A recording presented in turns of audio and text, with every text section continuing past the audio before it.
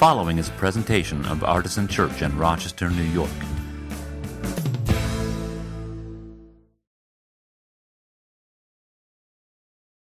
So, have you ever been given a really bad apology?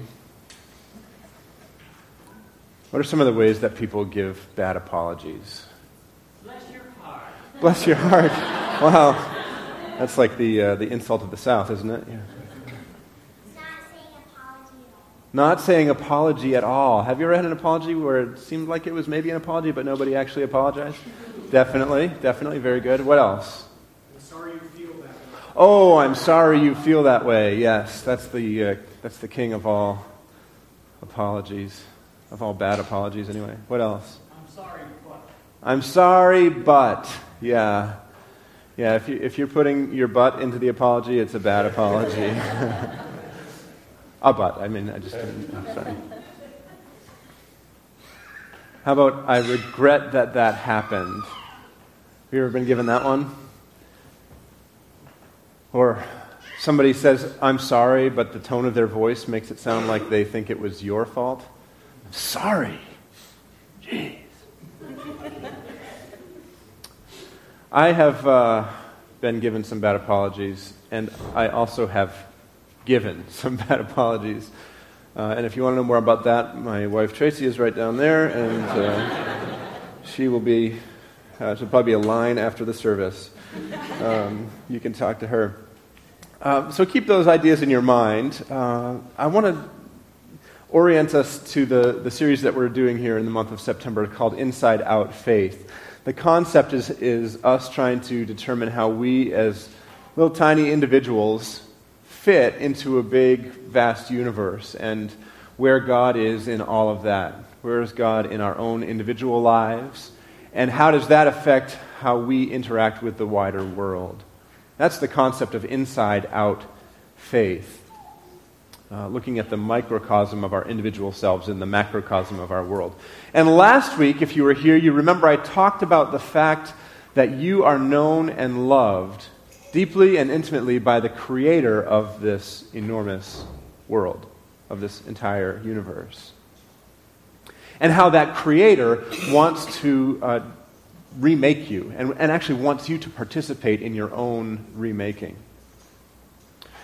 So for this week and next week, rather than trying to do inside and out at the same time, we're going to do inside this week and out next week. Today is going to be much more inwardly focused, and next week will be much more outwardly focused, and hopefully when we kind of squish them together in our minds after the fact, it will fit within the series pretty well.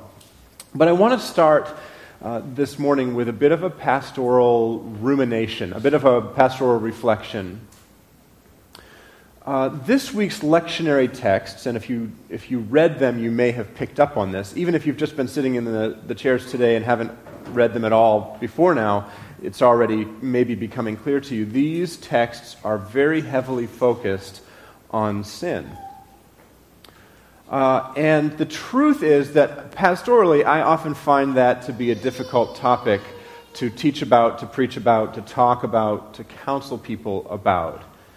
And I think the reason for that is just my own baggage from my church setting, my church settings over the course of my life. Because the way that the gospel, God's so-called good news, is often conveyed in the church makes it seem like sin and repentance is all there is to it. Right? And if you've spent time in the same church circles as I have, you know what I'm talking about. That all that anybody seemed ever concerned about in many, not all, but many of the church settings that I have been part of in my life was an individual's sin, the consequences for that individual on their eternal destination, and reversing that. Right? I'm seeing a couple of head nods. Some of you have been in the same settings that I have been in. And it's not so much that concept is mistaken or erroneous or not important, but the problem is when that becomes the entirety of the gospel, I think you have a very lopsided and ineffectual understanding of what God is doing in the world. And furthermore, The even more unfortunate truth is that very often in church settings, the language of sin and repentance is weaponized. It becomes a lever for spiritual abuse, frankly. And now the head nods that I'm getting are a little bit more reserved and painful. Some of you have had that experience. And so, one of the things that I'm proud of about our community is that we do talk a lot about the rest of the gospel, right? We talk about liberation, we talk about justice, we talk about love of our neighbor and of our enemy. We talk about welcoming the stranger, embracing those who are cast out of society. And when we do talk about sin, we often talk about how sin is systemic. In other words, it's bound up in the systems and structures of our culture and in our society in a way that benefits some people while marginalizing other people. And we talk about how we have to divest ourselves, those of us who benefit, from those benefits sometimes in order to bring about God's good news to the world, right? And that can be difficult. And the insidious thing is that when you spend a lot of time talking about sin and repentance and redemption as a very individually focused thing, in other words, it's just between you and God. You don't need to worry about anything else. Just you and God alone, every head bowed, every eye closed. You know the routine, right? What that sometimes can do is give you a spiritualized excuse for not doing the work of unwinding the consequences of systemic sin. Right? So all of that stuff, I'm proud of myself, and I'm proud of all of you, and I'm proud of this community for the fact that we do engage with those ideas. Not that we're perfect at it by any means, but here's where I find myself falling short, and where I need to ask for perhaps your forgiveness or your grace, is that if I have failed to emphasize when it's been necessary and appropriate the fact that you are all individually sinners in need of repentance, then that's an indication that I'm missing the mark somewhat. I'm not doing the best job that I could as your pastor. Because sometimes there is a clear present need for individual repentance, for a single person, myself, you, somebody else, to confess our sin directly to God with every head bowed and every eye closed, and to begin the process of turning that around, of repenting. It's easy to forget. It's quite convenient to forget, in fact, that we have all sinned and fallen short of God's glory, as the Scriptures tell us. And not in just some abstract theological way, but in concrete, obvious, unambiguous ways. And so, given my kind of baggage and my background and my tendency to preach and teach in a certain way more often than in other ways, it's a little bit of a shock to the system when you open up the lectionary texts on a week like this one and you hear the following verses all from the same week of the lectionary. Psalm 14:3. Humans have all gone astray. They are all alike perverse. There is no one who does good. No, not one. That's pretty hopeless, right? Psalm 51:5. Indeed, I was born guilty, a sinner when my mother conceived me. Right? Now, this is one of those texts that people who don't understand poetry try to backwards engineer some systematic theology into, but we don't need to go into all of that nonsense. The fact is, David is so profoundly ashamed of his sin that he traces it all the way back to his birth and even before that. 1 Timothy 1:13, I was formerly a blasphemer, a persecutor, and a man of violence. Do any of those words ever apply to you? Or the one that you just heard right before the sermon from Jeremiah 4, where God says to the prophet Jeremiah, it is I who speak judgment against them. For my people are foolish, they do not know me, they are stupid children, they have no understanding. They are skilled in doing evil, but do not know how to do good. And then Jeremiah's vision comes to him, and he says, I looked on the earth, and lo, it was waste and void. The fruitful land was a desert, and all its cities were laid in ruins before the Lord, before his fierce anger. Right? So, again, not terribly optimistic in describing humanity, and pretty graphic in its description of the consequences of people's sin, not just for themselves, but for the whole city, for the whole land, for the planet, if you will. So yes, we have failed to speak when we should have. We have failed to act when we should have. We've sinned by leaving things undone. All those things that we gloss right over when we pray the confession of sin from the Book of Common Prayer. But we've also been selfish, hateful, vindictive, dishonest, abusive, foolish.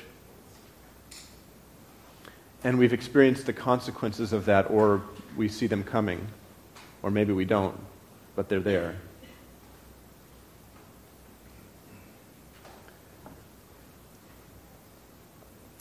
And sometimes, even when we do acknowledge our sin, we essentially make one of those half apologies for it.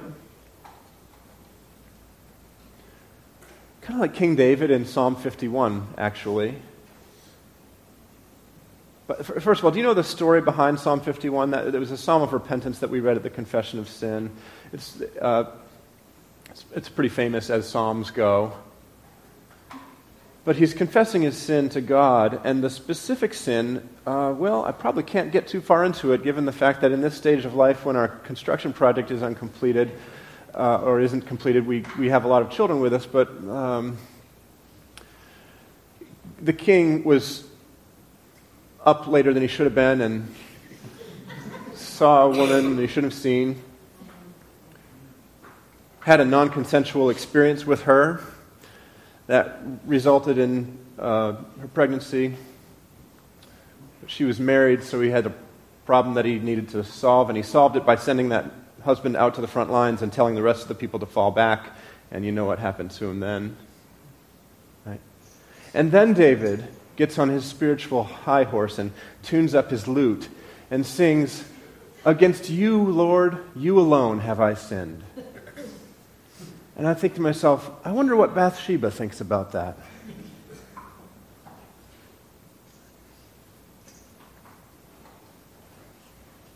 So we pray our prayers of confession, we sing our songs, and we feel better about ourselves, without ever having any change of mind, without ever seeking restoration and reconciliation with those against whom we have sinned. We take it up with God. We take it to our prayer closet and then neglect the command to love our neighbors.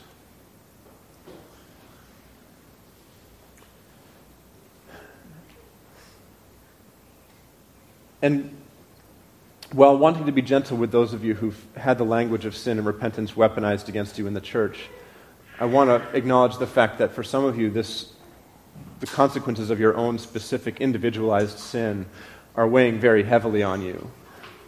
You're carrying that with you every single day.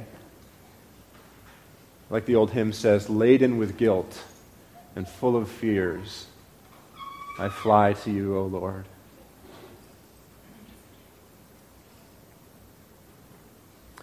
So if I have failed you as your pastor by underemphasizing the biblical teaching that we are all sinners, that you, each one of you, is a sinner, first of all, sorry, but I guess today is a bit of a make-up sermon because there's really no way to avoid that topic given the texts that the lectionary assigns us today, which is one of the good things about the lectionary. It doesn't let me dodge over those texts. And if the Holy Spirit has seen fit to use these Bible passages today and to use my words today about these Bible passages as a way to make you aware of your sin. The churchy word is to convict you. It's a very legal term. If that is the state that you find yourself in right now, laden with guilt and full of fears and unsure of where to go or what to do, then this might be a day of salvation for you. This news that seems bad on the face of it might begin to turn into good news. This might be a day of salvation, of rescue for you. Because as important as it is to realize your own failings and your need for God, it's even more important to know that that is not the end of the story. For each one of those verses that I read a few minutes ago from the lectionary passage that reminds us of our shortcomings, there's a corresponding verse in the same chapter, in the same assigned reading, that can offer you hope and reassurance. Psalm 14 tells us there's no one who's good, no, not one. And a little later says, but the Lord is their refuge. Psalm 51, the David confession psalm, says, indeed, I was born guilty. But in the end, David sort of comes around and asks God, create in me a clean heart and put a new and right spirit within me. In 1 Timothy, the Apostle Paul says, I was formerly a blasphemer, a persecutor, and a man of violence, but I received mercy because I had acted ignorantly in unbelief. And Christ Jesus judged me faithful and appointed me to his service. As Pastor Jesse told the kids earlier today, the most dangerous of all sinners to the early Christians became an apostle and leader in the church and wrote a good part of the New Testament. And even that very, very difficult to hear passage from the prophet Jeremiah that said, the whole land shall be a desolation, has the words of hope at the end of it, where the Lord says, yet I will not make a full end. So even in the face of total destruction, there is hope. And then there's the best news of all, which is that if you are a sinner, which I think we've pretty much established that you are, and I am, then you are exactly the type of person that Jesus wants to spend his time with. And so I'm going to read the entirety of the gospel reading for today, which is Luke chapter 15, verses 1 through 10. If you want to follow along, you can do that. In the red Bibles, you'd be looking at page 850, or you can just listen as I read it.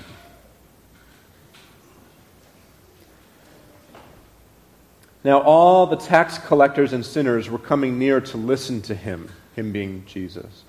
And the Pharisees and the scribes were grumbling and saying, this fellow welcomes sinners and eats with them. So he told them this parable. Which one of you, having 100 sheep and losing one of them, does not leave the 99 in the wilderness and go after the one that is lost until he finds it? When he has found it, he lays it on his shoulders and rejoices. And when he comes home, he calls together his friends and neighbors, saying to them, rejoice with me, for I have found my sheep that was lost. Just so, I tell you, there will be more joy in heaven over one sinner who repents than over 99 righteous persons who need no repentance. Or what woman, having 10 silver coins, if she loses one of them, does not light a lamp, sweep the house, and search carefully until she finds it? When she has found it, she calls together her friends and neighbors, saying, rejoice with me, for I have found the coin that I had lost. Just so, I tell you, there is joy in the presence of the angels of God over one sinner who repents. Jesus, who perfectly reveals the heart of God, makes it clear that God is eternally willing to pursue and reclaim those who are the most lost, the farthest away, the least well put together. So, my sinner friends, please know that God is out there looking for you. God is scouring the house. She's sweeping out the spaces under the couch. God is knocking aside brush in the wilderness, looking for you. And when God finds you, there will be a great celebration. And may that be hope for you today. Let's pray together. God, we are both convicted by these challenging words from Scripture. and encouraged by the grace that is offered behind them. We pray today that your Spirit will speak to each one of us in the space that we most need to be spoken to. Those who need the grace will receive it first and foremost. Those who need the conviction, the reminder, the uncomfortable truth of our own sinfulness will receive that first and foremost. May we each respond to your Spirit according to the need in our lives and in our souls. May we be the recipients not only of your conviction, but of your grace, not only of this truth, but of the healing that accompanies it. May we be remade inwardly so that we can be part of your work of remaking the world around us. We pray in Christ's name. Amen. As we continue to sing, our communion table will be open, as it is each week following the proclamation of the Word of God.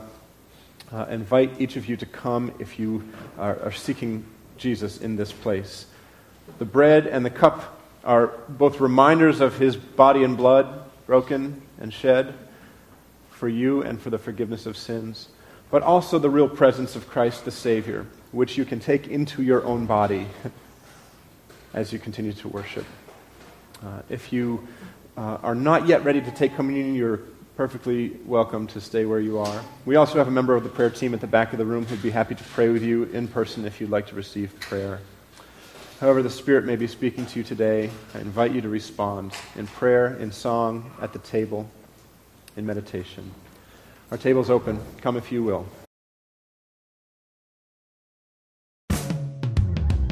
For more information, visit us at artisanchurch.com.